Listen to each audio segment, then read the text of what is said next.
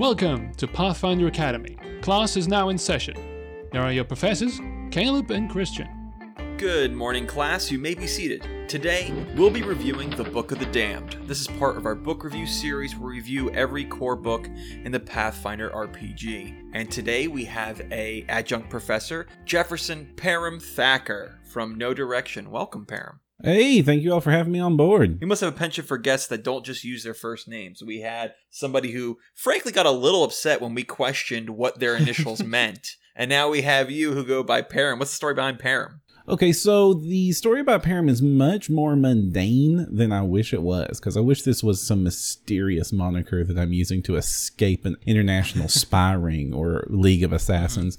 But the truth is when I had begun doing some guest appearances on 3.5 Private Sanctuary in those very first few episodes of No Direction 10 years ago, they already had a Jeff and a Jay, and had just put out a product for Pathfinder called Parham's Spellbook, which was a program that makes printable spell cards custom generated for any spell in Pathfinder for people to use for reference.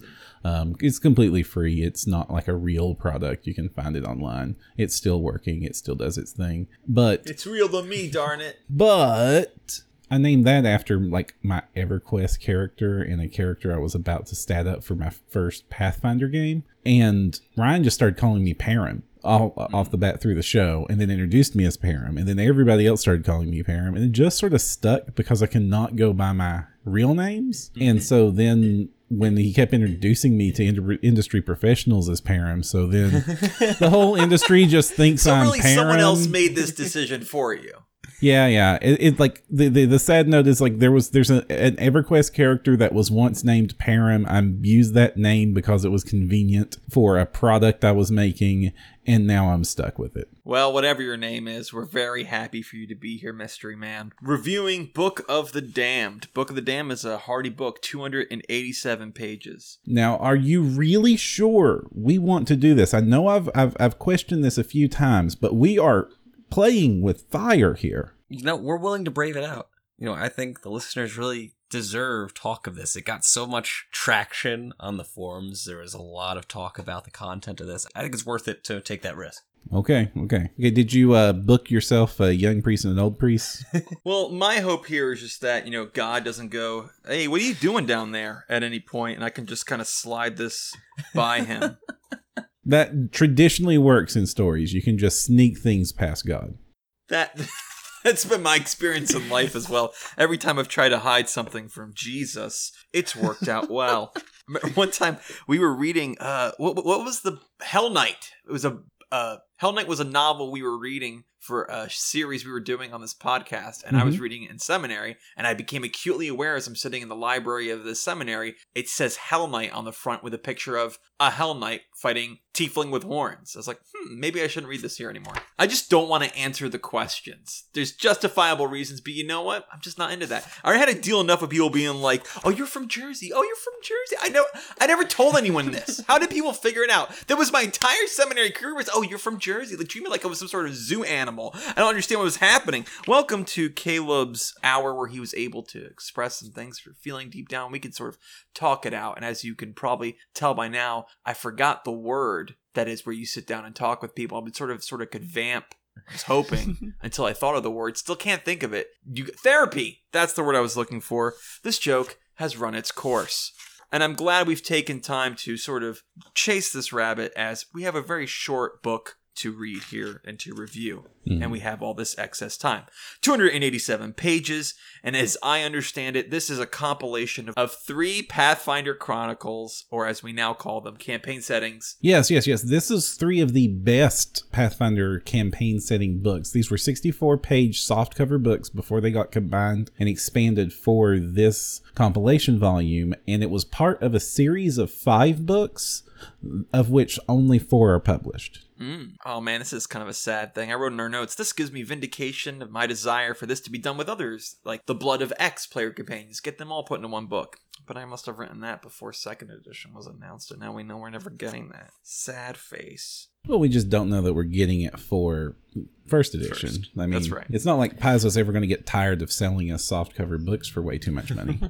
That's right. This kind of book is what caused the hysteria, the Satanist hysteria of the early 80s. So I'm glad this can get published nowadays, and it doesn't really cause a stink anymore. Oh, gosh. I'm just glad we could find another reason to talk about my religion, D&D, in this episode already in the intro still, before chapter 1. Man, my first published credit is actually an essay breaking down the satanic panic and pat pulling.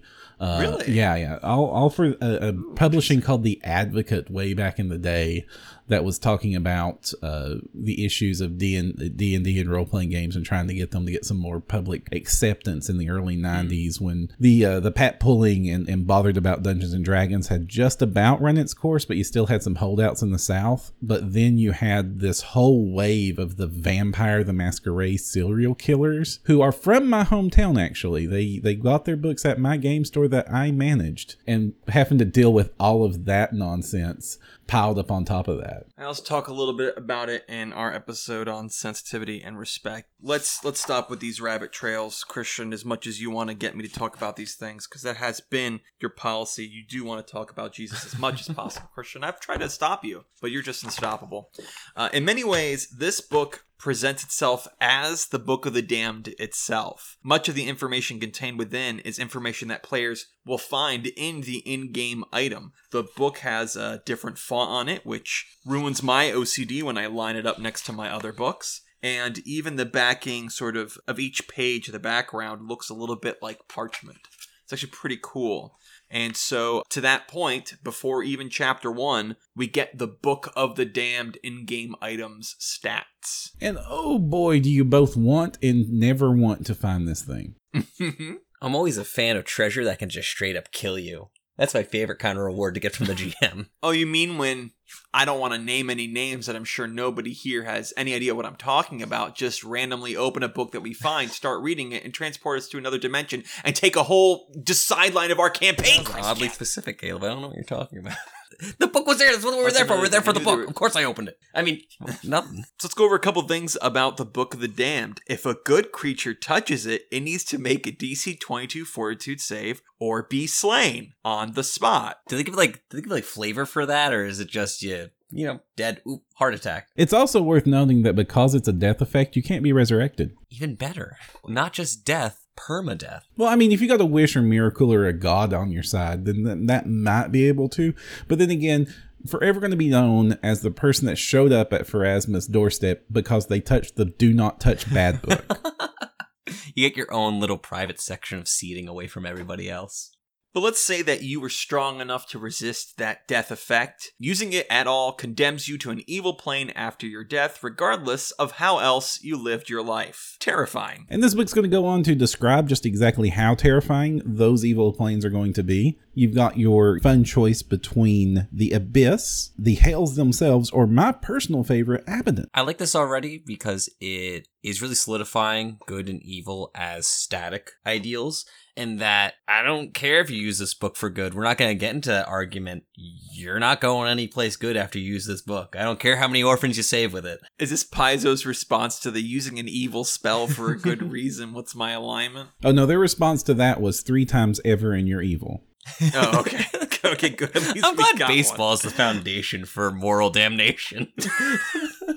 Because the people who play role-playing games are really into sports generally. If you manage to get this book, survive it, and are willing to take these consequences, you get a couple benefits. You can cast spells with the evil descriptor with a +2 caster level. Listen to this one, Christian. You get a +5 bonus to charisma checks with evil outsiders. Hey, they think you're cool. It's like street cred, but with demons. You can use several spell-like abilities, some at will, sometimes 3 a day, a few at 1 a day, and you can reference it to get a +10 on a knowledge planes check. And when you teleport to Abaddon, the Abyss, or Hell, there is no chance of mishap. And once per day, you can ask it a question relating to any profane topic, open to a random page, and find the answer as if you had cast vision. Here's the big one. It contains every spell with the evil descriptor ever made. And if a new one gets made, it's there. I mean, you've bought into this horrific damned Kickstarter, you might as well get the full benefit. This is what this is. This is the Kickstarter. We're going to be talking about how it's made, but all I can think now is that it was a Kickstarter done by the Angels. Honestly, when you think about it, it's really going to fit well into that analogy. Good job, Param. I like it a lot. Get an email like, oh, they added the new spell, Disgusting Pustules Mass. Oh, I can't wait to try that when I get home. If only I supported at that level. And you can use it to go inside the book's demiplane, which we will talk about later. But a really cool thing about this is that the book itself turns into a portal for you and whoever you designate to enter. But, quote, creatures other than those the bearer chooses can enter the Book of the Damned's repository during lunar eclipses and the midnight hour on the night of a new moon. The barely visible portal manifests as a normal door at these times. What an awesome bit of flavor. That's amazing. I want to make a story just around somebody happening across somebody who had just used the book and there's the door at just the right time. And you just described something about my experience with the 3 original versions of this book and the compilation is so many of the tiny little details and the horrific little mind worms they put in here are basically there to inspire GMs to create adventures surrounding this. I mean, the high level fun you could have of just stumbling across this translucent blue door in an old cottage in the middle of the forest is just flavorful as heck. So we'll talk more about the Book of the Damned later because it talks about it later. For now, let's just jump into Chapter 1. Chapter 1, Fiendish Divinities. 128 pages. This is the bulk of the book. There will be a listing of 50 deities. Each get 2 pages and a piece of art. 1 page of stats, which is going to contain normal stuff like domains, favored weapons, symbols, etc. This is the sort of thing that I think made Undersea Gods very popular, to get this sort of information. It'll give you information on their worshippers and minions, which I think is a very cool little touch. And obediences and boons, which we'll talk about later when we go over feats. Now, it's also worth noting that to start diving into these divinities, most of these aren't actual gods. There's a couple of actual gods that show up here, but most of these are going to be like demon lords and horsemen and basically demigod level stuff, a lot like the imperial lords for characters that prefer to worship on the I'm going somewhere nice when I die side of the fence. Yes. So for each of these deities, you'll get 1 page of lore, and some of these you'll actually see stats in the bestiaries. I just came across one. I think it's Beelzebul. Why do they gotta change 1 letter, Paizo? Because that's all it takes. He's different than Beelzebub. Okay, all right. What is it? Please don't tell me there's actually a Beelzebub. That's a different thing in Pathfinder, in Paizo's world. Oh Lord, no. That'd be ludicrous, Okay, Caleb. good. It's Beelzebul. Oh, sorry.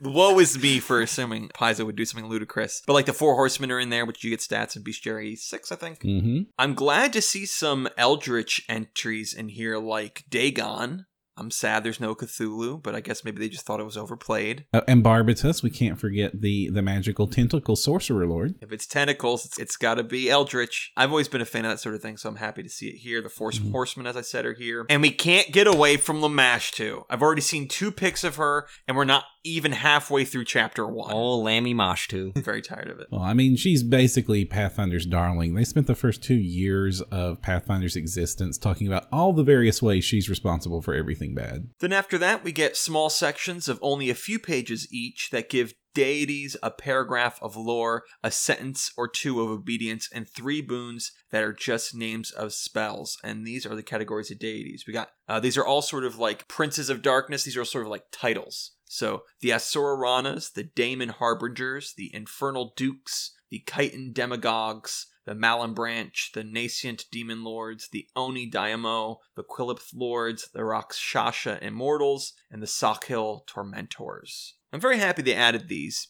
I was kind of worried that we'll just lose them because they weren't part of the main thing, but you get a bunch, and even if it's just a little paragraph, that's enough for somebody like me who likes to homebrew to run and create my own lore. One of the entries here, sort of ignorant Caleb looked at and went, oh, awesome, I love this. And then I found out, like most of the things I love, that it hates me and everyone else hates me for liking it. How I've stayed married while that's been true has been a miracle. Folka has a picture here of sort of I hate to say this, but I don't hate to say it, and I love to say it, but I better say I hate to say it, otherwise you're going to hate me for hating to say it, because I don't want you to hate me because I love you. looks kind of like Slender Man, and the fact that it's tall, faceless, gaunt, but it's wearing a robes, and on its face, it almost looks like it's pushing from the inside, sort of like Freddy Krueger on the wall, or handprints, and it's carrying a satchel or a bag, I should say, and a candy cane. I'm like, this looks pretty cool. Can't wait to read all about this. Oh, interesting, blah, blah, blah, blah, blah. Oh, Folka sort of is focusing on tormenting children. And because of this is sort of a sensitive topic. Any sort of child abuse should be stirred up some controversy. Some people were pretty upset about Folka's inclusion, particularly about this sentence here. The obedience for Folka is, quote, stalk a child and make him witness or endure a horrifically brutal event, promise him that you will return, and then release him with that haunting thought. People were pretty upset about this thing, something that would seemingly encourage you to role play abuse, and I see a lot of people make the jump to sexual abuse of children. I kind of was a little like, it's kind of a book of evil. This book will talk about some pretty brutal topics. Why is this the bridge too far? And I would hope that none of your players, or if they would, you would be the sort of GM to be like, maybe not at my table, would want to role play that. That's the sort of thing you have for your villains. But what are your guys' thoughts on this? So it's not a huge jump in my eyes to the sexual abuse, which I think was the main complaint about the Folka. Of the domains and subdomains that the Folka grants you, one of them is lust. The lust domain is part of the Folka's portfolio, and of the spells that worshipping this god gives you, on the list is unnatural lust, in the very first slot. So, although they don't explicitly state it, just a pretty basic read-through reveals that that's kind of a sub-theme of it and could definitely fall under the domain of this deity. But again, my entire opinion of this is that it's evil. The whole point of this is to be evil. The only thing I don't like mechanically about how this could be represented in the real world, or not the real world, whoops, the Golarion world, not the world that I think is the real world. Please no. Something that can be represented mechanically in Golarion is you could be true neutral technically and gain these benefits and believe these things, which I think that some deities should have the explicit tagline that you have evil. Just like this book. Reading the Book of the Damned, you're evil. If you use it, you're evil. If you worship the Folka, there's really no way to abuse children and not be evil, is my tagline on it. And you're making a good distinction there, is that if you were true neutral and worshipped Folka, that's very different than being true neutral and trying to justify doing the obedience for Folka. That's an extremely evil act, and it would be impossible to justify remaining a neutral character that is okay doing that. Like, I can understand, like, mechanically a neutral character might worship one of these crazy, horrible things, but actually any character that acts on any of this, well, basically belongs in this book. And because we haven't gone into detail about it, a quick primer, an obedience is something you can do that you actually get a boon for. There's a feat you can take, you get boons for performing those obediences on a daily basis. Most of them are pretty innocuous. Like I know Nurgabur is like, you dig a hole and you whisper a secret into it and you bury the secret so that no one knows and you get a small bonus. This one's a bit more egregious in that you're actually going out and hurting someone. Usually the things that you can accomplish on your own 5-10 minutes, not a big deal. This is, you're going out and hurting somebody. And you're getting a +2 profane bonus on charisma-based skill checks. Everyone thinks you're better because you abused a kid. They're more likely to give you a discount at the shop. They're like, man, this guy's got a smile on his face. I think the big problem, and one that even I sort of agree with everyone on, is why is unnatural lust in there? I think it would have been a fine entry without it. Some of this really is evocative. It says here, quote, Folka's realm is a place of bedrooms, hideouts, kitchens, and playrooms where every perception of safety or protection harbors a hidden potential for terror. A little spoiler for season 2. I'll give you just a few seconds to fast forward just a minute. We won't talk long about it. That was sort of, it wasn't the inspiration, but I see it's analogous here to something that was plaguing one of my characters in season 2 was a boogeyman, which is, I don't remember which bestiary he's in, maybe 2 or 3. And sort of when he took the player to like a realm to torture him, it was a bedroom, and he sort of made my player a child again because he enjoyed sort of torturing children. It's the same sort of thing. I enjoyed it. We played it. I don't think we at any point insinuate anything sexual. But there in here, I'm sort of going towards, why was this even sexual? I guess I am having a sort of default reaction of, this does feel really bad if it's sexual, though. I would like this way better if it wasn't. Every other part I like about it. Let's maybe rephrase. I like this a lot. No, I like it storytelling purposes. I think role-playing in any storytelling medium has potential to delve into difficult topics and help people deal with things they might never ever deal with or learn about. This is almost immediately comparable to something like It. This isn't a jump from the norm definitely. of what we see in a horror setting. Like, my opinion is that, this is weird, and I'm not a fan of it, but isn't that the point of this book? It is evil acts, is explicitly evil things, is evil deities. I don't think it should really be a player option, and I see this being a bigger problem in something like Pathfinder Society. You can technically be a neutral character, and you can bring this to a table with strangers who you really need to know your players to bring in themes like this. You need to know that this isn't going to affect anybody. You can't just show up at a Pathfinder Society table and be like, hey, I'm going to go torture some kids real quick so I can get that +2 to charisma. It's Pathfinder legal. You can't stop me. Well, in the end, Paizo did rule that they said it's a mistake, that they will never, ever do anything with Folka ever. And that they took on responsibility that it was a mistake and their fault, and they intend the next publishing of this book will not have Folka in it, I believe. You can you search, you'll get like it's the first or second result if you search Folka Pathfinder or Folka Paizo to get the official response from them. I think this is really an example of creativity gone wrong. Whenever you're dealing with an aspect of child horror or child abuse, that is a aspect of, especially in a medium like role-playing game, where you're going to have people reenacting scenes, either opposing it or participating in it, or, I mean, you get into a really specific headspace when you're doing pen and paper role-playing games. And having any sort of child abuse or child endangerment is automatically one of the things that you traditionally disclose is going to be a trigger if you're using the X card or similar systems. And this is an example of doing that poorly.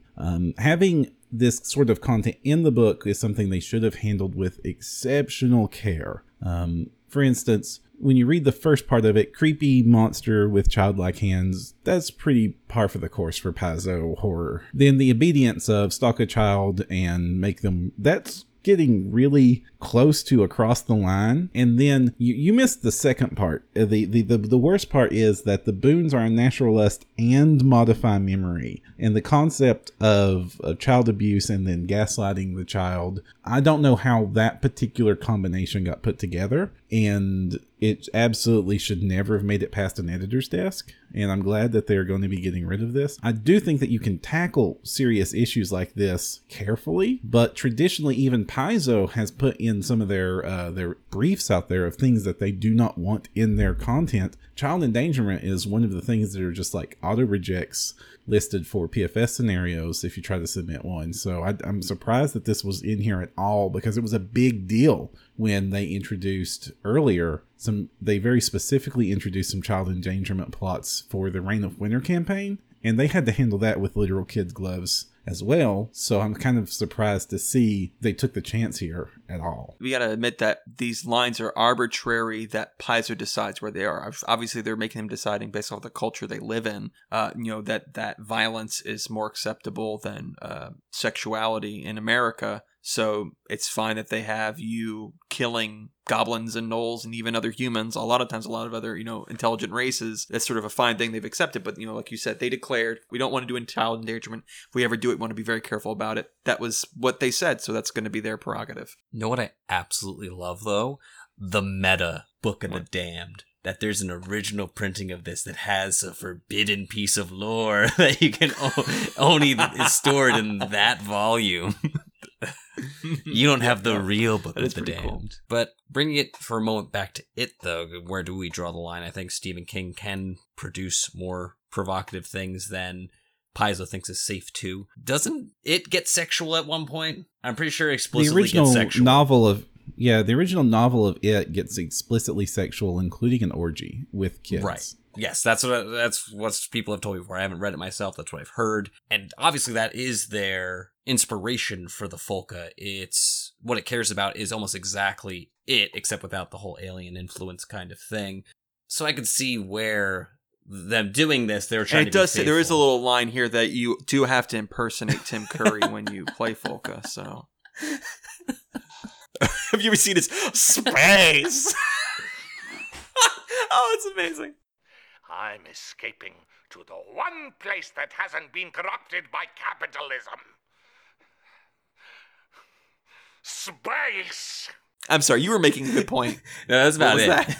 I didn't really have a good ending. I just kind of Okay, run on that my was about- sentences until they end. And I'd rather it end with you making Sure, a sure. joke than me just going, and I ran out of You'd gas. rather it end with space and a great on-point Tim Curry impression.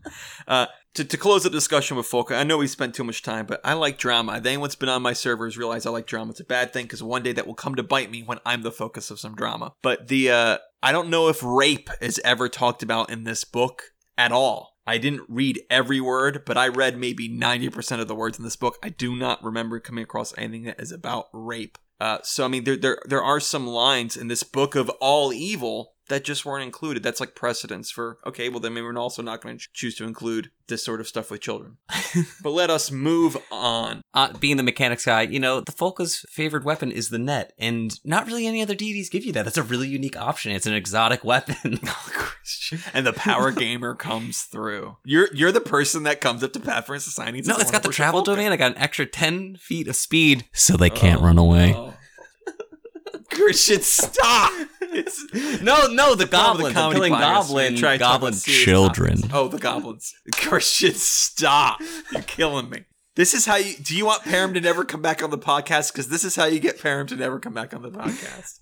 It was weird. He attended this one podcast and then his whole career was destroyed. Weird.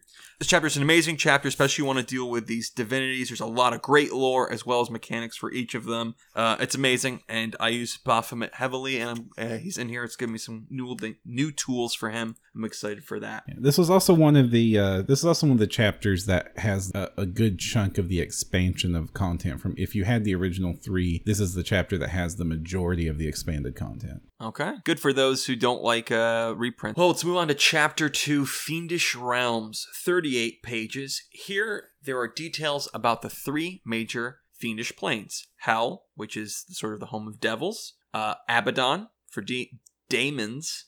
And the Abyss for demons. And Hell, it retains the 9 layers without using the sort of old 9-layer terminology. I'm glad that they kind of put their own spin on it, though. And then there's details about various other fiendish realms, like for Chitons, the Rakshasa, and Oni and Sakils.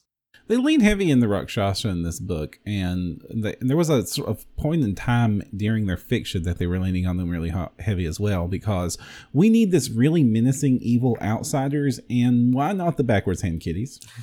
I don't find them menacing. I don't like them. It's an anthropomorph, but its hands are all weird. Okay, well. Did somebody say anthropomorph? I like how furries have ruined the word anthropomorph. That just means person-like. But if you use that word, you're always thinking of an animal. Always. I've opened up a deep layer of comedy with that. I'm glad I introduced it. And then we get an awesome section, a phenomenal section inside the Book of the Damned. Now, I usually don't go into this much detail, but I find it so awesome. We're going to talk a little more about this section than we normally would. Quote, this tome unflinchingly catalogs reality's endless bounty of outrages and intrigues, and within its pages, evils are laid bare, presented with no hint of either condemnation or exultation. The lore within is terrible, but it is true, and it is still being written. I also like that it is a demi-plane small enough to fit on your average flip mat. You mean like 180 feet? Yeah, totally. If you look at the battle map that they provided for this, 1 square equals 5 feet, and you look at the spread, that is the exact size of your standard issue blank flip mat. There's no reason that Stephen Randy McFarlane can't work next week and just release the Book of the Damned as a battle map we all purchase. I like. We may have included Folka, but we also included a map of the Book of the Damned Demi-Plane, so...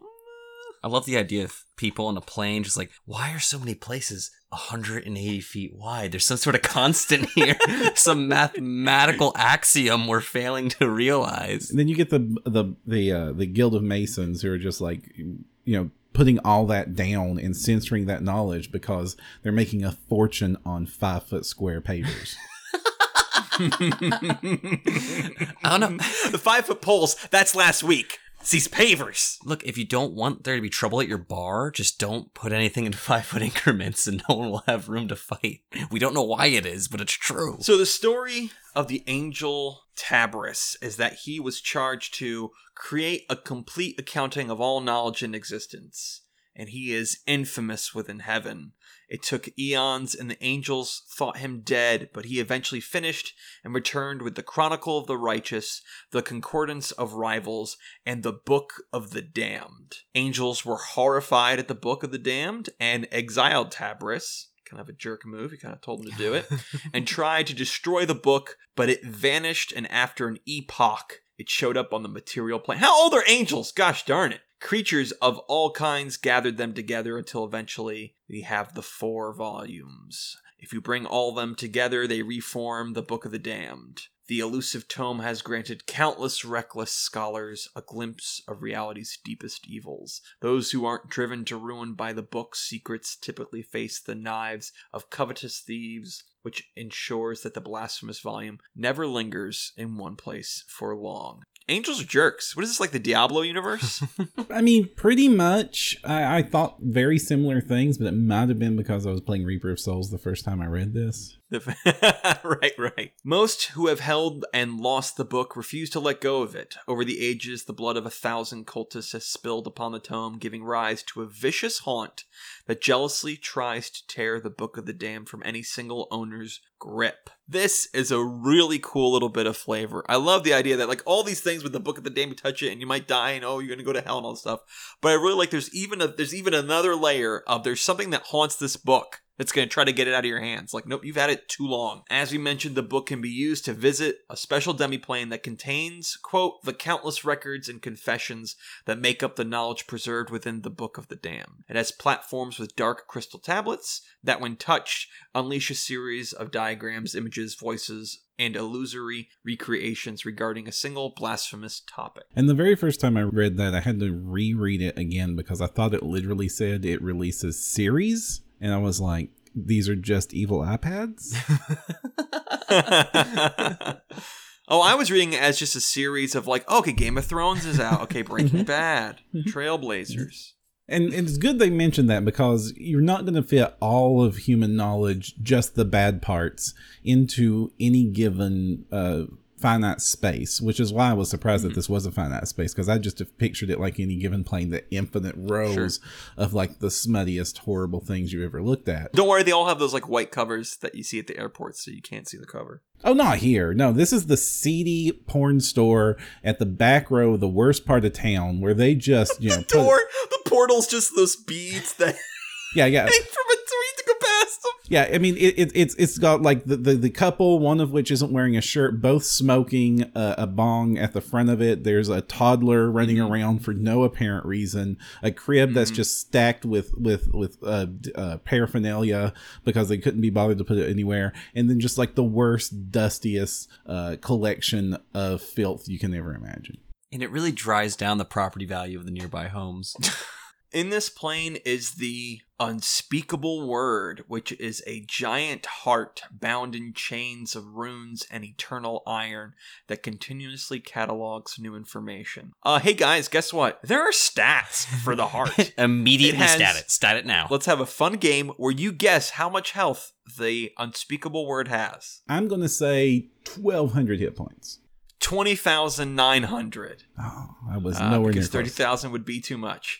And it's got DR25 epic and good. If attacked, the voice of the damned protects it. What's the voice of the damned, you might ask? Well, it's a CR25 creature made of otherworldly flame and pages, which has a 1.5 page stat spread. It resurrects 24 hours after being killed, and the unspeakable word resurrects a year later and catalogs what it missed in that time over 1d4 months. So you really can try all you want to stop this. You're only ever just going to delay it. Okay, so you said it had 24,000 hit points for the heart? 20,900. 20,900. And this is very important because I want to know how many times you're going to have to fight this thing, assuming you have a CR20's 280 DPR. So that's going to be, this isn't so bad. You will only have to fight it once. I was hoping that the ridiculous amount of hit points would carry it into a new 24-hour cycle, therefore making that build irrelevant. But it turns out that if you're your average 20th level paladin, you'll be able to kill that heart in 7 minutes.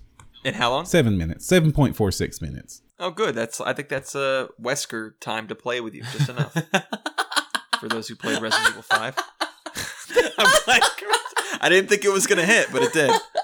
7 minutes is all I have to play with. I really like that the heart's hit points are like gas station prices. It's not $21, it's $20.99. No, I'm saving so much money at the pump. There's rules here for using the book. There are 10 layers of types of information you can gather. Halfway through, you can already learn 9th level spells to give you an idea of how powerful this is. Here's an example, the second deepest layer of knowledge. It's like a whole little mini game that you have to play to be able to get deeper knowledge of the book. Some cool stuff here, like finding out truths behind mysteries, locations of artifacts, methods to destroy artifacts, which is not, I don't think there's a lot of ways to find that out, and locations of portals to planes. And beside the deepest layers, mostly, there's not that bad of consequences for reading them. Well, assuming that you're reading these things, you have already condemned your soul to hell, right? That you went into this, you used the book, opened the plane, went in here. You kind of already paid the entry fee. Right. So here, let me give you, for like the second most shallow layer here, she must succeed at a will saving throw or be compelled to briefly and non-violently abuse an ally with insults. I just do that without compulsion, honestly.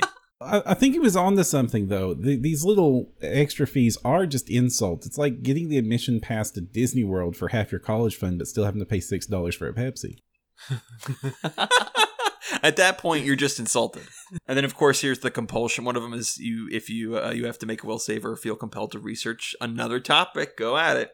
It's a positive feedback loop. I really, really, really like this demi-plane, all the rules for it. There's stuff in here like I think every certain amount of time, just the darkness within the book will turn into a evil creature that you might have to fight, or it'll just wander. There's a lot of cool rules for this thing, and it inspires me already to come up with things. I want to get my players here and have them do stuff like this. A lot of times I've seen stuff where the consequence is too either chaotic or severe to ever imagine getting players to use it. Here, if obviously getting past the bright first thing where it's like the instant death effect, past that, a lot of it is manageable and stuff. I would see players, even if I told them that's going to be the consequence, they would think it worth it, depending on what they're trying to do. You'll be surprised how much design space is ruined by that. I think they do it well here. It's a really cool demi-plane. Chapter 3, Fiendish Influences. This is 42 pages, and this is the player-focused section with options. So we'll start off with what it would be like in a cult of the various fiends. So if you do want to worship certain of the fiend lords, now you know what it's kind of like. And then we jump into some of the player options.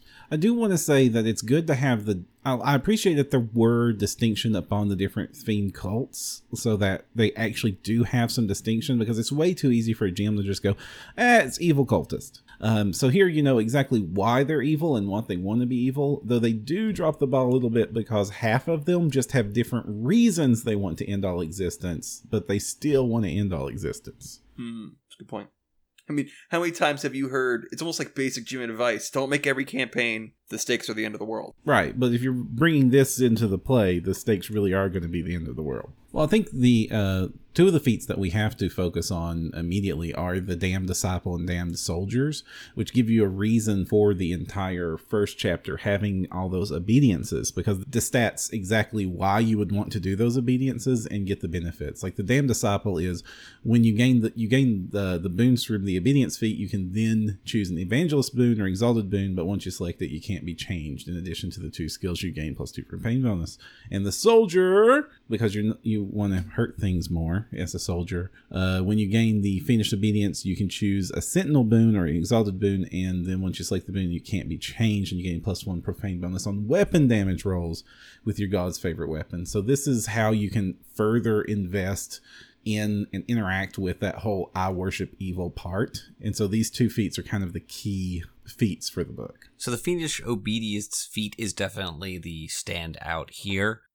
You pick it, you are able now to do the obedience of your deity and get the base reward for it. There are more returns for it later in the game at like 12th hit die and 16th hit die, so it's pretty late, but that's when you start getting these spell-like abilities of these obediences, of these boons. So let's give an example here of Baphomet. His evangelist boon, it starts off with Walk Among the Herd, which gives you a couple abilities like Pass Without Trace a couple times a day, Undetectable Alignment, or Audience Clairvoyance. And then if you get the second one, as a reward for your devotion to him, Baphomet grants you the power to make pawns of the weak-willed and spread your influence among the ignorant masses. So I got Christian to be my co-host. It's working. 3 times per day, you cast Mass Suggestion as a spell-like ability. So this looks like you're just getting some like spell-like abilities. And then the final one, which is supposedly the most powerful, you get to conjure a Glabrazu to work for you. Oh, okay. They're pretty powerful. Grant big evil wishes, punch real hard. Tiny little forearms. In Starfinder, they gave those forearms Gatling guns. Wait, I missed it. They have those in Starfinder? Is that in Alien Archive 1? Or is that in the newly released Alien Archive 2? It's not in Alien Archive 2 that comes out on October 14th. There's also, for the Exalted boons, you get same thing, 3 special abilities. And then the second one, you can use Change Shape to turn into a Minotaur for an hour. Awesome. And then the third one, you can cast Maze with the benefits of extended spell feat once per day. That's a spell-like ability. The Sentinel, 3 more special abilities for the first. For the second one, Devouring Beast sounds like a great title. He sends 1 flesh-eating bull of the Ivory Labyrinth to slaughter and feed at your side. You gain an Aurochs animal companion as a bunch of stats, blah, blah, blah. And then last one, Invocation of the Gorgon. You can change shape as an ivory-colored Gorgon as per beast shape 4. And for any of our younger listeners, we're talking about the D&D/Pathfinder version of the Gorgon, which is a giant metal bull monster, and not what you're thinking of when you think of Gorgons. And while it does fit some of a sort of pattern where most first things will give you spell-like abilities, and a lot of these spell-like abilities, not all of them are, like Orcus, his 3rd level Sentinel boon lets you make your mace inflict instant death upon people. It's varied up a little bit. If these boons are something that interest you, you don't have to wait until 16 hit die to do this stuff. There are some prestige classes we'll be talking about a little bit later that do interact with boons and obediences. Some other standouts is soul-powered magic. This interacts with a subsystem we'll talk about a little bit later, but trapping souls and soul gems is a mechanic within this book, and the feat is what allows you to enact empowering your spells with the souls trapped inside these gems. Chain Mastery and Dance of Chains are 2 feats that involve using a spiked chain, which everyone cried about because it was nerfed from D&D 3.5. The first feat allows you to hold a spiked chain in one hand. Okay, I guess that's cool. The second part of this chain, Dance of Chains, allows you to hold it in one hand, add your dexterity modifier to the weapon's damage, and it is treated as a weapon with a reach of 5 feet greater than normal. So having a one-handed dexterity-based reach weapon is very powerful. The way it's worded, I believe it could be used with a swashbuckler, which would be a very powerful and interesting build for a devilish, demony swashbuckler. And I kind of like how they design these feats to basically unnerf the nerf to spike chain. You just have to be a fighter and dump 2 feats into it. But there's not a lot of prerequisites. They're pretty easy to get. And this is also when you saw a period in Pathfinder of them finally relenting and giving dex to damage all over the place. We all worship our god stat dexterity. Thank you for our initiative. Thank you for our damage. See one of the entries in this book? Thank you for our AC. Thank you for our saving throws. Thank you, dexterity. No. And there's a couple feats that are for monsters only, like the prerequisite is you need to be a chitin or a non-native outsider with the evil subtype, which are not any of the races that you can normally choose. So the new player options after the feats are domains and subdomains. There are 2 new primary domains and 14 new subdomains. Of those 14 subdomains, most of them are under the 2 new domains introduced. First new domain is Scaly Kind. This is any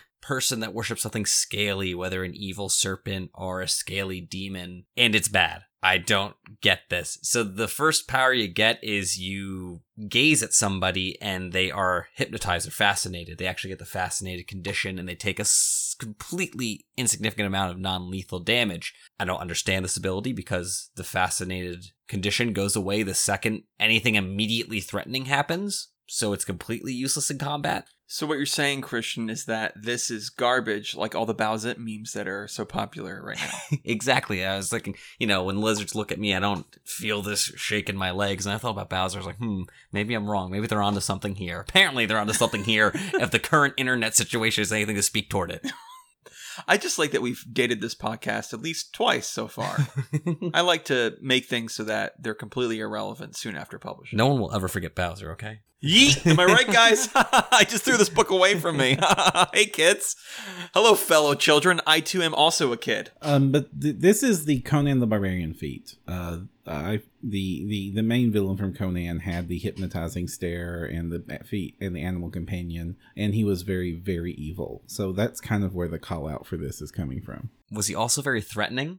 Yeah, but that's because well, then the beheaded fascinating doesn't matter. People. It's over. The condition done. Well, he starts with the sexy glare, and then the hypnotizing glare, and then there's the snake pitting, and then he goes with beheading in that order. I feel like I just led with the beheading. No, can't be it. You also get a snake companion at your level -2, which is okay, I guess. Yeah, but then you just pick up Boon Companion to level that up. You can. The Power Gamer in me is screaming, oh, but there's 2 wasted levels. Boon Companion raises its level +4. What are you going to do with those other levels? Oh, I know. Multi-class. Karen, you'll find that the Power Gamer in him will scream quite often. It's always yelling in my head. I feel like there's this onus on me. Do you feel that as like the Galarian lore guy, Param? Like, I feel like there's this onus on me to be the mechanics guy, and I have to know it. And when I don't know, I'm like, I let my title down. This is what people put their faith in me for. I have that same problem anytime I don't know a question about a magic spell. That's when you're secretly going to your app, like, oh yeah. And that's why I've always promoted myself as an idiot. I've never felt that pressure in my entire life. Some subdomains introduced for scaly kind include the Dragon Domain, which sounds cool, but instead of getting a pet, you just get a really bad breath attack that does almost no damage. You're missing the best one. I am? The Sauron subdomain. Because what's better than snakes? Dinosaurs. Okay, but why do dinosaurs stare at people and hypnotize them now? Where'd that come from? They don't anymore. They just eat them. No, they keep that ability. Well, fine. But if you saw Jurassic Park, everybody stands still for like 20 seconds the second a dinosaur shows up. That's a good point. It's just a different lore for the reason.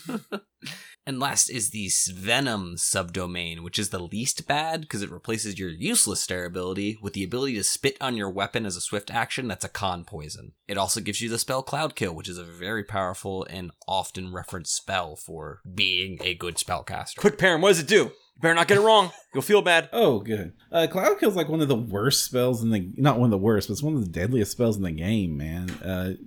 It's basically a whole bunch of saves versus con damage, and then you're dead. Yeah, as players, it's definitely something you want to see. The other major domain introduced was Void Is domain. that what fast food has been subjecting me to? Cloud Kill? I need to keep making saves before I die. This gives me a whole new understanding of my diabetes.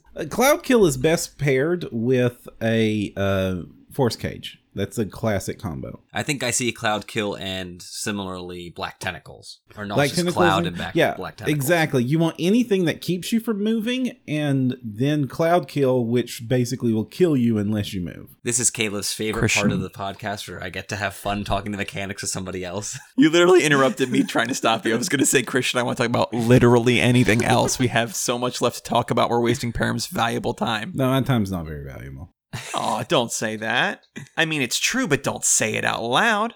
And thus, all of the listeners from No Direction that came over heard me insult their host and left. And even worse, they left 1-star reviews. No, my reputation! Everyone be nice. Don't give them 1-star reviews because they insulted me. Give them 1-star reviews because of the content. Because they deserve it. No, really, don't give them 1-star reviews. That'd be a jerk move, gang. You're the first person to ever say don't give them 1-star reviews, and it really warms my heart. Is that how low it is, Christian? Somebody says it's not a 1 is enough for you.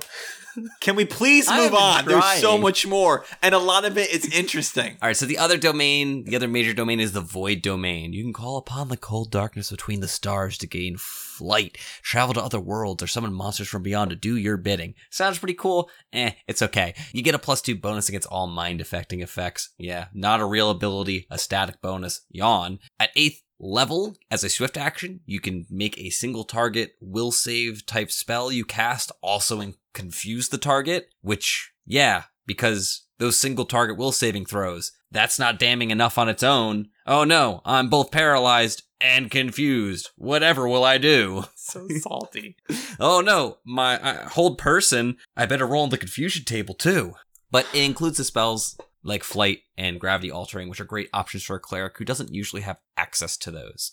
The Void Domain's subdomain is Isolation, which sounds cool, but it just replaces the 8th level power with an aura of difficult terrain and Isolation, which just means your enemies can't flank or aid another. Snore, boring, move on. Not very good options, honestly, for a deity and religious themed book. Yeah, well, the thing is you're still thinking of these as player options, but what these really are GM bad guy options. And being able to put a character on the field that negates my player's flanking and then makes difficult terrain all around them is going to get them cursing me and basically getting ever closer to being included in this book as an example.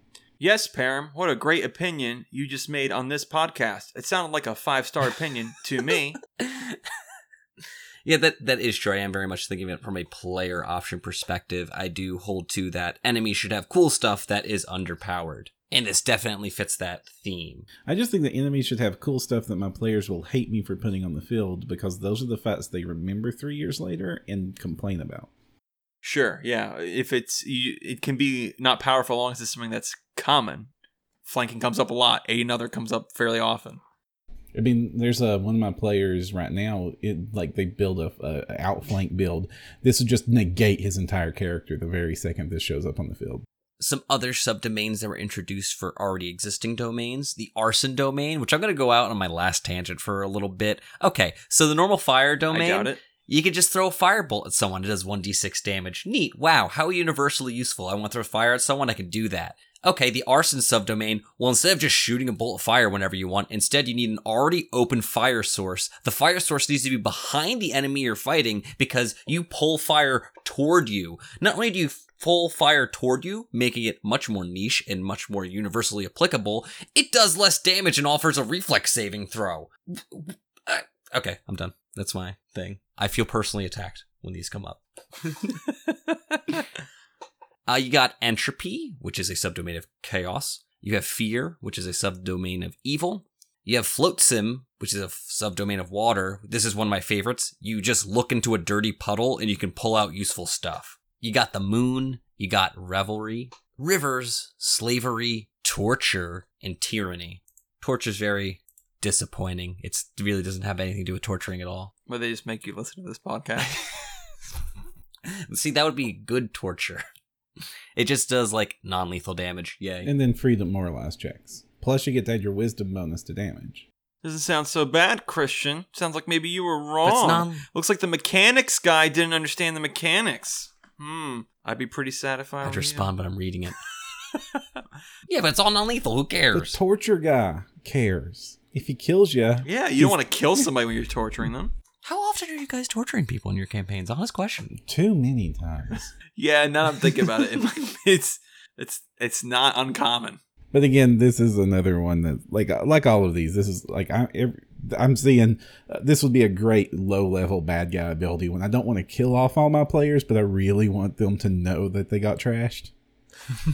Yeah, looking at this through the lens of enemies utilizing it makes them much more interesting. New player options also include spells. There are 12 new spells. Unlike the domains, most of these are interesting, so I'm going to briefly go over a couple of them. Most of these spells involve either interacting with demons, devils of some kind, or traversing planes of hell. That's the majority of them. Charon's Dispensation. When you cast it on someone, you are immune to the effects of the river Styx, and also you're resistant to memory modification. Okay, 4th level spell. What is that, level 7 characters? I would think that the river Styx would be a more threatening thing past, level 12, 13. Level 7, river Styx, who cares? Take a dip, take a dive. Nice relaxing weekend here at the motel over on River Styx. Ironically, my Random Winter characters encountered it yesterday at level 14. Well, look at that. Was one of them a cleric or have the divine spell list? No, they didn't. Actually, 2 of them were clerics. They had the divine spell list, but none of them thought to look at the Book of the Damned for an easy way through. Fools. Well, not everyone of you listening, now you know. Just Well, here's a better question, Param. How badly did they need that spell? Oh. How'd it go without Oh, it? boy. 3 of them lost their souls, so pretty badly. Ouch. all right, Caleb, you were right. That was not my last tangent I'm going off on there. So they have Create Drug. Knock me over with a feather. Create Drug is a 3rd or 4th level spell. It does what you think it does. It makes a drug. The drug disappears within 1 minute. Little line here bothers me in the spell. The drugs created by the spell cannot be sold, but they can be given to other creatures. Hey, excuse me, Mr. Paizo? Try and stop me from selling these drugs, okay? You just told me I can hand them to other people. I'm going to ask for an exchange of money and then laugh when it disappears. I'm evil. That's You know about it's gonna be breaking an the evil rules. campaign. Important spell for a mechanic we'll talk about later. Create Soul Gem. You can slurp up someone's soul into a gem. Souls have certain values based on the hit die of the creature whose soul is absorbed, and this is what you have to use in tandem with the feat we talked about earlier. Some of it allows you to cast material components for spells without paying for them, and then the hit die relates to how expensive that component can be. Hey, Christian, I'm going to add to the list of words that you're no longer allowed to say. Slurp. I don't want to hear that out of your mouth again. Can I just make the sound effect? Stop. No, you can't do the I was sound gonna drink effect. some water. Can I do the sound effect? Param, you can do whatever you want, you beautiful soul. I mean, how else would you describe the movement of a soul from one vessel into another? Probably slurp wouldn't have been on the list. If I had to make a complete list, it wouldn't have been on there. A hearty slurp. Right? Stop. What did I just say? Honestly, this might be the most evil thing in the book if you on a long term about it, because that's, harvesting someone's eternal existence just so that you can heighten some fireballs.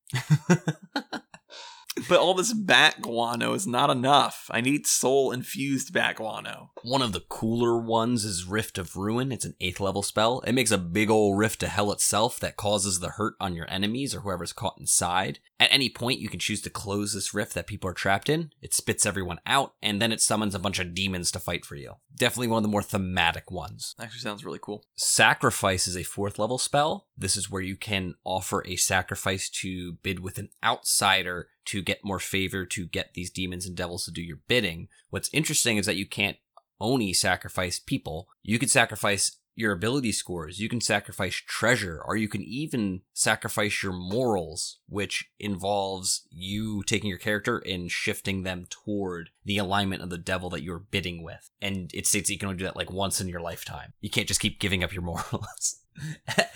I shift back. And that's a common theme with this book, is basically like giving mechanics for a lot of story elements that we see in games. It's like, why does somebody care if you're bartering for a soul? Well, now we have a reason. The soul has value in this instance. Why do people keep sacrificing people to the altar of evil gods? Well, so that you can do this stuff. Last interesting one is the Waters of Lamy Moshtu herself. It is a 2nd or 3rd level spell. You make Do not say this sentence, you make Christian. Don't you say this delicious sentence. I will kick you up. monster mama juice. Oh! It is quite literally bone-hurting juice. If a living thing drinks it, it starts to distort and be hurt by the waters. And at GM discretion, this causes mutations that will reflect what Lamashtu wants people to become. You have no discretion, Christian. Gotta slurp up that delicious monster mama juice. That sentence! We found it. The worst sentence in human history. Christian, why? Why? Do you hate? Did I do something? Do you really to think that the angels were that big of jerks for doing that to Tabris? Do you not feel the same way? If I just came up with a book that said Monster Mama Juice and gave you a bendy straw, I'm sure you'd banish me too. So upset with you. I'm surprised he survived writing this book. Can you think of all the horrific stuff he had to conceptually process to put it down in this volume? Yeah, like when they banish him, he should have been like, try to. I know everything. You can't stop me. I knew you were going to try. They did say that part of the lore was they thought he was lost because it just took so long when he went down into the evil layers. They're like, oh, I guess he's died. Then he comes back, drops the book on the table in front of him, and says, I'm back. And there's some justification to that, because there's 247 pages of Book of the Damned, but only 64 pages of Book of the Righteous. You didn't try very hard, did you, Tabris? Angels are jerks. Then we get into some rituals, which are all the rituals are found in Book of the Damned. Things that allow you to conjure fiends, trap souls. There's a set of 4 rituals that turn yourself into a fiend. There's one to separate the Book of the Damned into its component parts, and one to learn the true name of a creature, which failure option is awesome. A failure. The caster's own true name appears somewhere in a random document in a library located somewhere on Abaddon, in the Abyss, or Hell. Once per year, at the time chosen by the GM, there is a percentage chance equal to the number of times the caster's true name has appeared in such a document that some other force discovers the caster's true name and uses it. Typically, this will result in the caster being conjured elsewhere via powerful magic and must perform services at the GM's discretion. This could be played out, or the caster could simply return to his point of origin 46 hours later with 1d6 points of ability drain, 1d3 negative levels, a strange curse, some other afflictions, and no memories of how this affliction came to be. This puts you on the other side of a spell. That rarely happens. It is so cool. There's things about learning true names, and demons come. And it's a whole idea of like, how am I going to force this thing to work for me? All of a sudden, you're the thing that appears in a ritual circle that's bound you so you can't leave, and someone's trying to make a deal with you. This is crazy. This is awesome. Gonna force my players to use that. I mean, encourage them. Just imagine there's a cultist out there that has a Summon Jeffrey spell. Summon Jeffrey!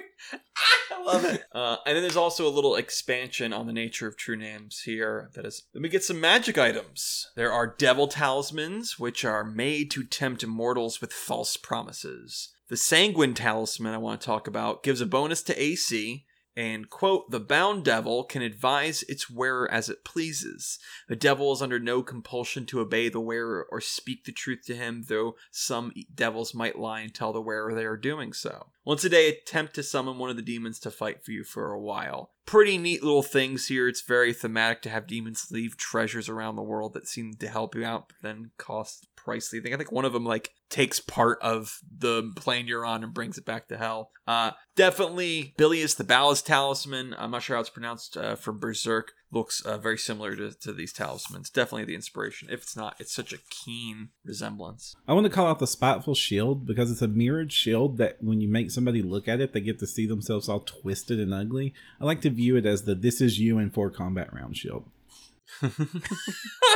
That is a cool one. The Amulet of the Abyss interacts with the boons that you can get that we talked about earlier, letting you cast each of the spell-like abilities of the first exalted boon once per day. The Grasp of Torment, which is a +2 adamantine spike chain with bonuses to disarming and tripping that allow you to both use the combat maneuver and the attack at the same time. I think this is also the thing that extends. What? This is such a horrible item. Again, anybody that faces this with the person who took those feats. I mean, this is the I hate my players build. I'm not sure if I just misunderstood it or I'm thinking about a different item that extends, but this does animate, giving you a bonus to doing the trip as you attack. And then the Book of the Damned, 3 separate versions. You heard me mention that a couple times. There is the Daemonic, the Demonic, and the Diabolic, as well as the Apocrypha, which covers all the other evil deities that don't fit into 3, as well as information how to destroy them, like most artifact entries. They have pictures here, and I like that. Like the main 3 look about like you would say. You know, this one's made of human skin and covered in spikes. This one's a bunch of ghosts chained up. This one's just really weird looking, and the Apocrypha is just a bunch of papers on a stick. Yeah, it's like the receipt spike. And this is Jefferson's true name. Put that here. Take a true name, leave a true name. All of humans' darkest secrets fit on the back of one CVS receipt. I believe it. That's true. That actually sounds realistic. I believe it. Oh, you just made me remember a thing that's where I was this same theme, and that was in Yu Yu Hakusho. There was like, oh man, here's the difference in gosh darn timelines. It was a VHS tape with everything bad man had done. A VH... No one's hearing me. A VHS... It wasn't a Betamax tape. Man, if only we had a player. We'll never know. I mean, like, destroying that artifact is just getting it near a kicking base. Yeah, exactly. Oh, I didn't rewind it all the way. Do you know how long it takes to rewind every evil human act? Oh, it's way more than 50 cents on this search. Well, since we're talking about VHS tapes and Inhuman Acts, I do remember our local Blockbuster tasked one of my friends when they had just started the switch to DVDs to put Please Be Kind Rewind stickers on the inside of every DVD case. As a cruel joke? Amazing. No, they were serious about it. Did your friend call them out? Yeah. Did they not know? Is it that new? You don't mess with middle management. It's true. Then we get rules for infernal contracts. Now, I'm very happy to have the rules here because ever since one of the bestiaries that introduced the contract demon, you've wanted to be able to do this, but you sort of had to come up with the rules yourself. Now you got awesome, well thought out rules laid out for you here. And let's look at one of them. They give some examples as well how to create the deals, and one of them is the Shadow Coin Bargain. Your benefit is that you gain the ability to speak with shadows, and you gain the See in Darkness ability, which is awesome. But the payment is once per week, the contracted mortal must kill a sentient creature with a piercing weapon and leave a platinum coin in the victim's mouth. If the mortal neglects to do this, his soul is damned to hell upon his death. And what's really cool is that each of these contracts has like a little loophole that your players might be able to discover that will get them out of it. And there's also a sort of hidden condition that the demon didn't tell them about. So, for example, in the Shadow Coin Bargain, the hidden condition is once per month, the Hamatula, which is, I guess, the demon that made this deal, can appear before the contracted mortal and collect a debt in gold equal to 100 gold times the mortal's hit dice. If a devil doesn't collect, the debt carries over to next month. Likely without the mortal's knowledge, the Hamatula can erase the debt by taking one or more of the mortal's appendages, digits, or similar body features. Yikes. And the termination clause, the sort of hidden loophole, is that the contract is not for a mortal soul, but calls literally for a priceless item with the contracted mortal's name and blood. If the mortal finds a priceless item, bleeds over it, gives it his name, and then destroys it in a fire, the contract ends. That is an awesome sort of way to do it. They could have been very bland with this. Having that hidden condition and termination clause really fleshes it out. How many of these are there? There's 4 examples with rules how to make more, kind of like with rituals when they first introduced them. Then lastly, there are 3 prestige classes that each get 2 pages and a piece of art. Christian, you want to quickly talk to us about them? I can definitely talk about them quickly because they're not very interesting. So all 3 of these, they are the Demoniac, the Diabloist, and the Soul Drinker. And hey, they're the neutral evil, lawful evil, and chaotic evil versions of the same prestige class with slightly different mechanics. The big point here is that you need the obedience, the fiendish obedience feat to take these, and this is your way of increasing your levels of your demonic boons without needing 12 hit dice. Well, hey, now you can do it at 10 hit dice. What a great bonus. So all of them can be taken earliest at level 8 because they require at least so many levels of spellcasting and so many skill points. And then they all give you levels of an existing spellcasting class. So if you go into these classes, you probably want to be a spellcaster of some kind. The Demoniac is probably the worst one. What all the Infernals of Hell drive? Hey. The flavor here is many demon worshippers understand that sinful souls become demons once the abyss digests them, but the demoniacs simply cannot wait for death to begin their transformation. So you're trying to become a demon earlier than becoming a damn soul and dying. You're trying to become a demon in life. Well, I mean, you've got to secure your promotions as aggressively as you can. It's just good business policy, and what is hell but a business? And it's that it goes back to that old yarn. You always dress for the job you want. Now I picture before like even qualifying for the class, you have like paper mache horns. You got like a tail you tuck into the back of your pants. You're ready. So it's your average Dragon Con. Oh man! Goodbye, Dragon Con listeners. So this is the chaotic evil option. It doesn't really do anything is the problem with this one. Yeah, you get the boons. Yeah, you get your spell casting levels +1. But its main ability is you get a bonus for a short amount of time, like a bonus to a stat. But then at the end of it, you're confused. Confusing yourself as a class ability, right? That's cool. At the end, the capstone is you become a demon. Hey, that's exactly what we were aiming for. That's also level 17, so way to go. You also get to summon demons. Yeah, it's okay. Nice to have demons. For your spellcasting class, you can do that anyway. It's nice to have demons, Param 2018. Hey, you can get a dance party of rocks going. It's true. It'd be ear splitting at some point. Oh And gosh. the cleanup afterwards of all those feathers is a nightmare, but you'll remember it for the rest of your life. So there's a story I never told on No Direction about this, how I completely ruined Vrox for my entire campaign going forward forever. Is What'd you in do? Wrath of the Righteous, Vrox show up frequent, early, and often. And one of the most important things about Vrox is they have the Dance of Doom, which is like, in the more Vrox you have involved in the Dance of Doom, the better it gets. So it's always good to introduce them with the dance and then the horrible reign of awfulness that will cause, because that's how you make it that they're not just fighting a giant vulture, they're fighting a giant dancing vulture. But somebody asked me what the dance looked like. Oh no. And so I just picked up my rock miniature, began to wiggle it in front of them, going, rock, a rock, a rock, a rock, rock, a rock, a rock, a rock. And now anytime a rock ever shows up, my players begin a chorus of rock, a rock, a rock, a rock, rock, a rock, a rock, a rock. Oh no. Oh, good Lord.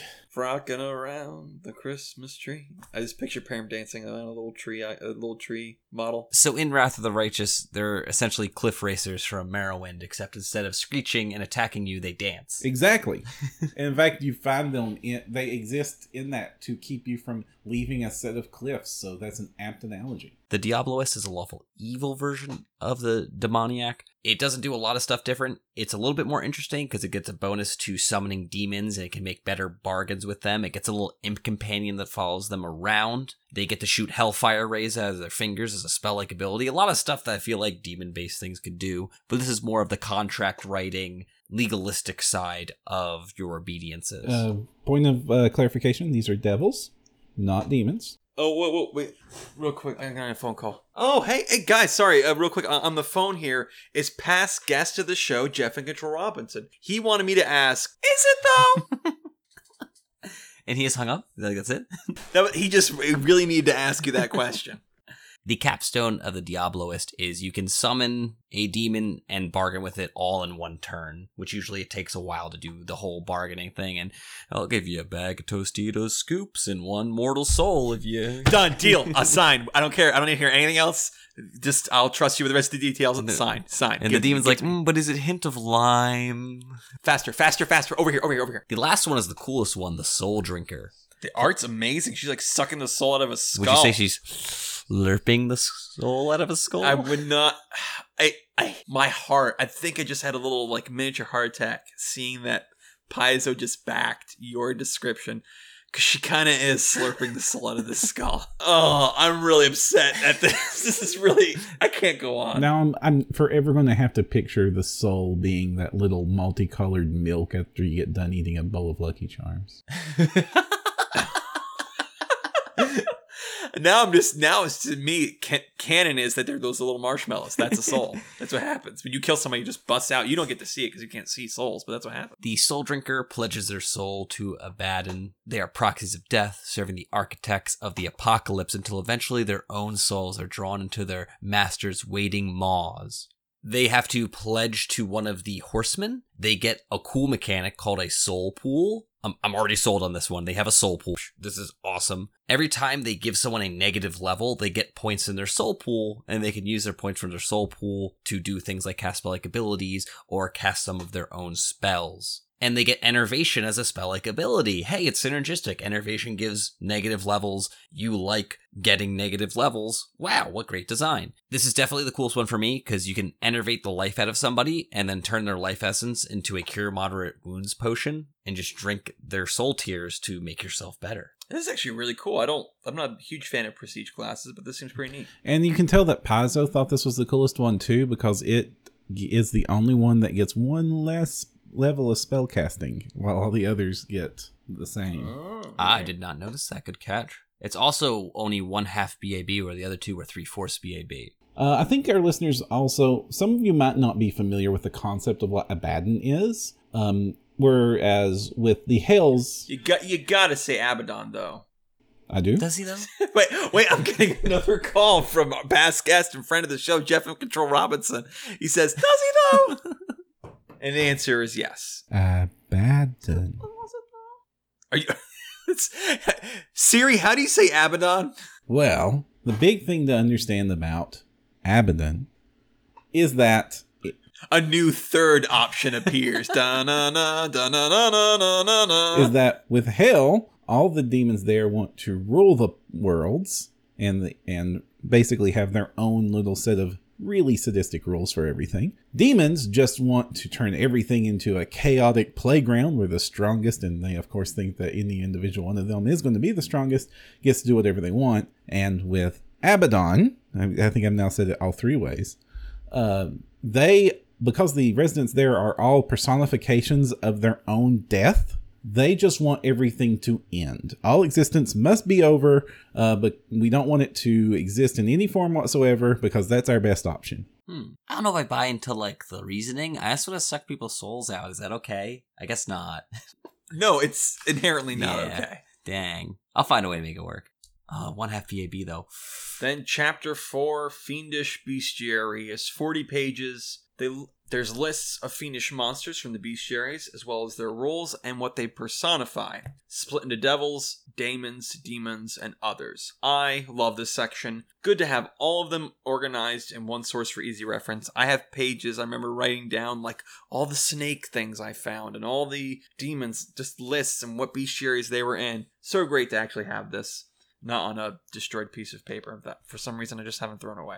And we get to learn what Chitons actually call themselves, Velstraks, as F. Wesley Schneider bragged about. We get 12 new monsters, one of which has 6 variations. The CR spread is 1, 4, 5, 6, 7, 8, 2 11s, 13, 14, 15, and 20. And most have many spell-like abilities. Well, I do know where the CRs for these monsters came from. And where's that? They are to fill in the CR gaps that the bestiaries have.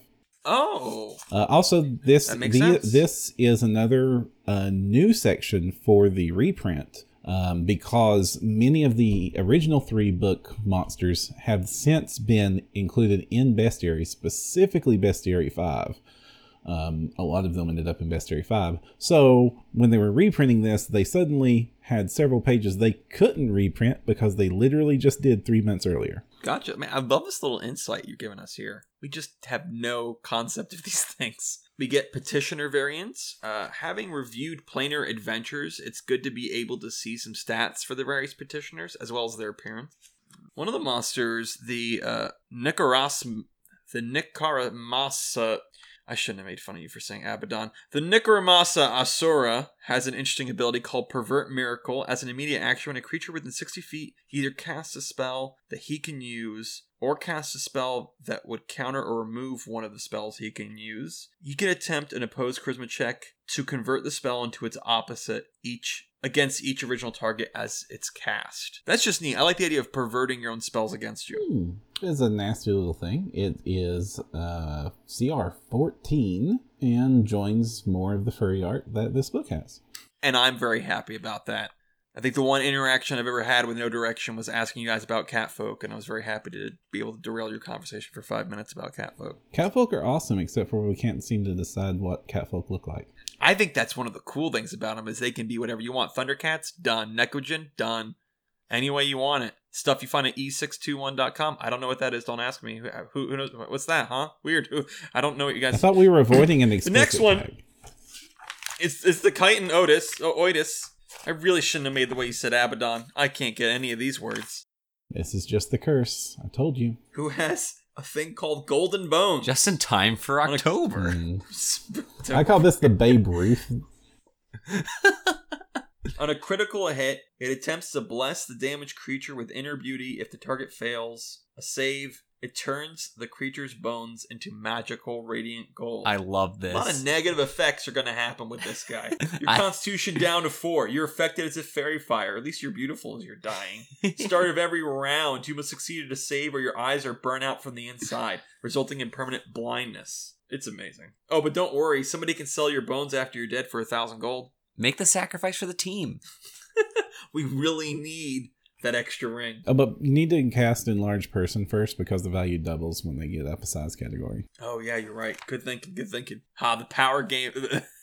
Who's the power gamer now, Christian? We can combine this with the archetype for druids that allows them to reincarnate and just have a whole system going. We've broken it again. And the Nakul Sakal is straight up out of Princess Mononoke. Nago, got like weird worm things coming out of a boar. No, these are nasty enough without having to dwell on them. Though there's the only bear Rakasa. And his fingers aren't even bent No, backwards. that's why he's Trixie. I would have never known. I thought you were just a normal furry. No, only the head. Only the head. And then the last thing we have here is in a section of appendix excerpts from the Book of the Damned. It's 32 pages, and it's sort of in-fiction, in-game excerpts of writings about fiends, as well as excerpts from the Book of the Damned. These are awesome handouts. I'm definitely going to give these to my players if they research these subjects. Glad they're all in one place instead of having to like flip through around the book just because they wanted to spread art around the book. These are some really cool things. There's a map of the capital of hell. And there's also art with it. It's not just writing, but it's written as if it's script. Cool to see like things about the Four Horsemen. It's really, really cool. I would love a book that was all just in-game like handouts. Yeah, I mean, we tried to get... We petitioned and tried to rally for James Jacobs to make the Almanac of Galarian as a book. Ooh, that'd be interesting. Unfortunately, we keep getting shot down. What would be in Param's perfect almanac? For me, it would mostly be like the different trade goods for all the countries and how they interact with each other. It'd be a very boring book, but it's things that a GM can use to understand why two nations would have a tension, because it all comes back to money and or demons. It's just a bunch of lines connecting circles. Exactly. Yeah. Well, what do you guys think about this book? Christian, why don't you start? The player options, I'm always going for the mechanics. I don't think a lot of the player options here are great, but some of the mechanics that do exist in this book are very interesting. I love, for instance, that soul pool that the Soul Drinker had. I really like the soul gem. There's the table for the soul gems and what souls are worth depending on how many hit die they have. I like codifying these evil things, not just saying they're evil because they're evil acts, but also saying they're evil, they're doing these things for a benefit that I can quantify. It's not always quantifiable. They do leave some little divots of mystery in these things and say it's really up to GM's discretion what happens when you drink Mama Monster milk, what exactly your body becomes. You always have to have throwaway enemies in a game. Pathfinder is a very combat-centric thing, and you have to have enemies that are just there to fight because you gotta exhaust resources throughout the day. And it can be hard to make these throwaway fights with these regular goons distinct. And this is a great way to make them distinct. There's a whole section of the different cultists, their reasons for being cultists, and their ultimate goal, and how they differ from each other in their actions and their appearances. And all of this just is compendiated in a great volume. Everything that I want to be in here is in here. I don't have to search another document to find the information. Book of the Damned is this catalog of all these things that I want to do with evil, demon-related things. And in that regard, I think is absolutely excellent. I think it's interesting that you called out how you liked how the in-character stuff was presented all in one place at the back. And I think that this book is a great example that sometimes when you make a collection, it loses something in the translation. The original 3 volumes for the Book of the Damned are masterpiece books that any person should strive to get a hold of.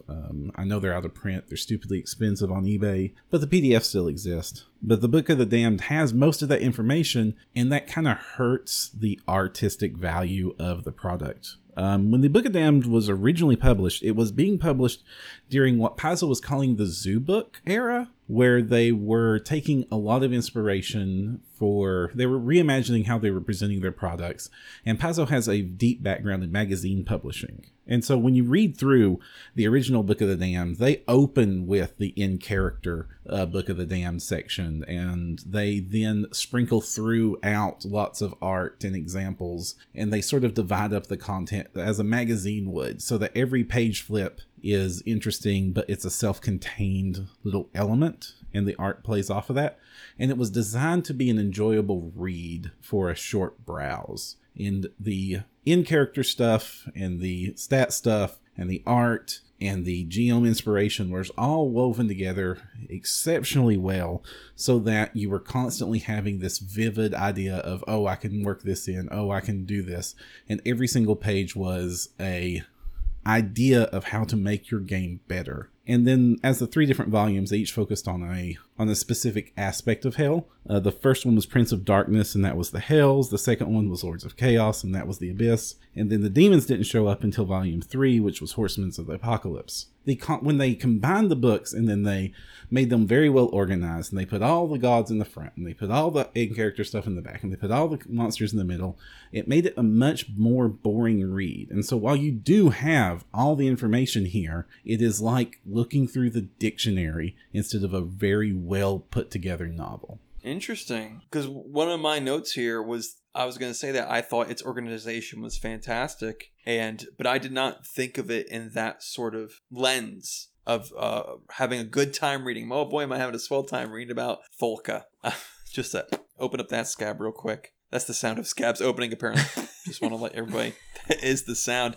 But as a GM, I would far rather have the book organized in the way that this book has it, because it makes it easier to reference. Right now, I'm going out of my gosh darn mind trying to read the playtest. Oh, and boy. reference anything. Yeah. I want to kill myself. I want to make a deal with the devil. I'll give you my soul if you organize this playtest where I can look up something and it'll be logical. Where here in the Book of the Damned, I want to be able to say to my player says, I'm researching about Dagon. I know Dagon's in the chapter 1, and he's right here listed alphabetically, and then I can hand them those pages. And if they do a reference to one of the handouts, I have them all in the back. This organization is better for me as a GM, and I'd rather sacrifice the sort of entertainment readability in that way. And maybe I gave the wrong impression to our listeners. The handouts are all in the back. There is art throughout. They knocked it out of the park with the art. It is fantastic, but the art is like the traditional depiction of characters and things. It isn't the sort of in-lore depiction. But that's a very interesting perspective. Right. This is definitely the superior reference volume. It does make it easier to find what you're looking for after the fact. But one of the goals of the original 3 Book of the Damned was try to inspire you why you would want to adventure in these other lower planes and heavily involve them. This is the book for you have already made up your mind you're going to do that. And so it definitely is the easier book to reference. And I can't recommend somebody go back and buy the original 3 at over 4, almost 5 times the cost of buying the PDF of this. When so much of the content is in here, there's so much more content. I just wish it had some of the original charm that the originals had. Would you say that it would be better for players to, not thinking of the cost, to pick up the individual volumes, and better for the GM, or maybe it's more focused for the GM in this compiled volume? I don't think that this is a good book for players, no matter which version you get. This is a book for GMs that has a couple of things players might want, but players aren't going to, how many players are going to be evil, be in a game that their GM is going to let them be that evil, and then have characters that happen to line up with some of these abilities in campaigns that might allow them to use it. As my GM is screaming at his iPhone right now, who would want to be an evil character? I think I've made him tired of it. But yeah, I agree. This is definitely not a player book. This is definitely a GM book. And it comes back to what you value. I can see that if you want this as a reference, well, you can just bring up the Archive of Nethysource, and it's going to list every item categorized with a hyperlink for you to read more about it. And you always have that for the highly organized reference lookup version of it. Whereas when you own the physical copy, that's almost an extra dimension that it has that makes it worth the cost of owning a physical copy of it. It can give you something that it organized online cannot give you. It can give you this sense of wonder. It can give you this readability, page-turning ability that really inspires your mind as a GM to create stories involving these elements. I don't know. I got the inspiration just fine from the way it was formatted. Everyone thinks differently. I'm personally fine with it being in a document, but I can definitely see the worth of it being more of a tome and less of a encyclopedia. Weird, Christian. Are you saying that we can be different people with different ideas and preferences and still be friends? Wow, when you word it like that, I don't like it. I agree with you completely. Why? Are you saying it's a truthful fact that we can have different conclusions about something and still have enjoyed the product? Weird. The Book of the Damned demiplane information in here is phenomenal. That's probably the most inspirational for me. The rest of it is that reference that I'll give my players when they open up the Book of the Damned, so I can actually answer their questions. They'd be like, yeah, he's the god of something. Some of my favorite fiends made it in there, like the Eldritch stuff, Baphomet, I listed the 4 Horsemen. I think that might be the case with everybody. You'll find what you're interested in expanded in here somewhere because it's pretty complete. I would love to see the Chronicle of the Righteous and the Concordance of Rivals get this same treatment. That'd be really cool. Yeah, but that's never going to happen. No. No? First, I have it on record from Paizo that's never going to happen. When we talked to them about this. And again, like, never's a big, strong word, but, like, people love The Damned and the Book of the Damned and the Hells.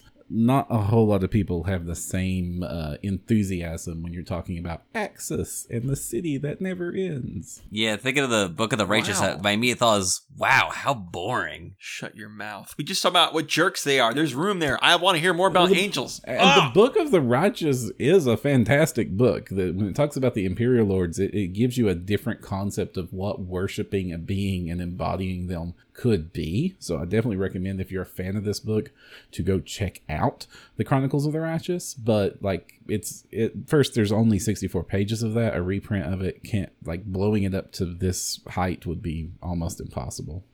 Well, I see you have the Dream Killer archetype, Param. Thanks for coming on the show. No. I think that, like, the Book of the Damned does not present itself as a need to make another one of me for second edition. Some of the book, like, you want another bestiary. You don't really need another Book of the Damned, so why not Chronicles of the Righteous? But fine, I guess you want to bring facts into it, like things they've said. Sorry. And I think the most important thing I want to leave everyone is they really did ruin the spine with a different font, and not since Bestiary 4 have I been so upset. Oh, man. I still glare at you, Bestiary 4. What happened there? Have you asked Paizo about that, Yes, Param? I have, actually. Oh, what they said. Sometimes they make mistakes. It was literally just a mistake on the formatting. Yeah, like second edition. No, that was just an easy joke. I don't feel that way, everybody. That was a sentence I knew at the end of it would be a laugh, and then I immediately regret it because I knew people would think that. Like earlier, I said I don't have diabetes. So it's a sentence at the end of the sentence has a laugh.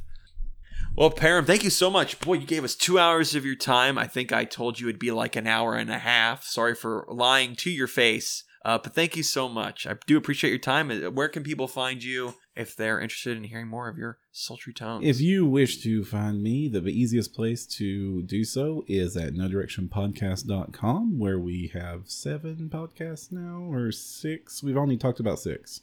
And then there's lots of great content where you'll be able to hear me ramble on about things. Thanks a lot for coming. It was great having you. Thank you for inviting me. It must be great to be in a place where you actually forget how many podcasts you have. Great's not the word I use. Well, thank you all for listening. Class is dismissed. Pathfinder Academy is part of the Trailblazer Network. For other great RPG podcasts, visit our website, tblazer.net. Want to get in touch? Email us at tblazernetwork@gmail.com or follow us on Twitter at tblazernetwork. This episode was edited by Devin Tonnell. This is Johan Martins. Thanks for listening.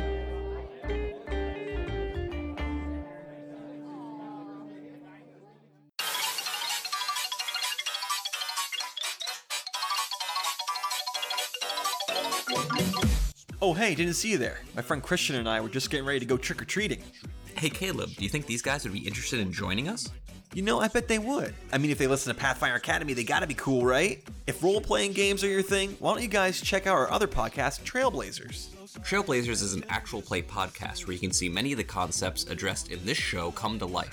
Season 2 of Trailblazers has been great so far, and I especially like that you can get into it without any prior knowledge of Season 1. It's definitely a fun adventure, especially if you like mysteries and a dash of cyberpunk with your fantasy. If high fantasy is more your style, then consider giving Season 1 a listen. You can find Trailblazers on iTunes. We've got a bunch of other ways to listen as well, so go to our site tblazer.net for a complete list of the ways that you can listen.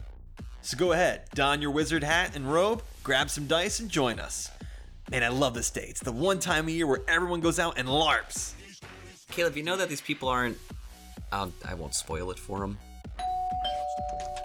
Trick or treat!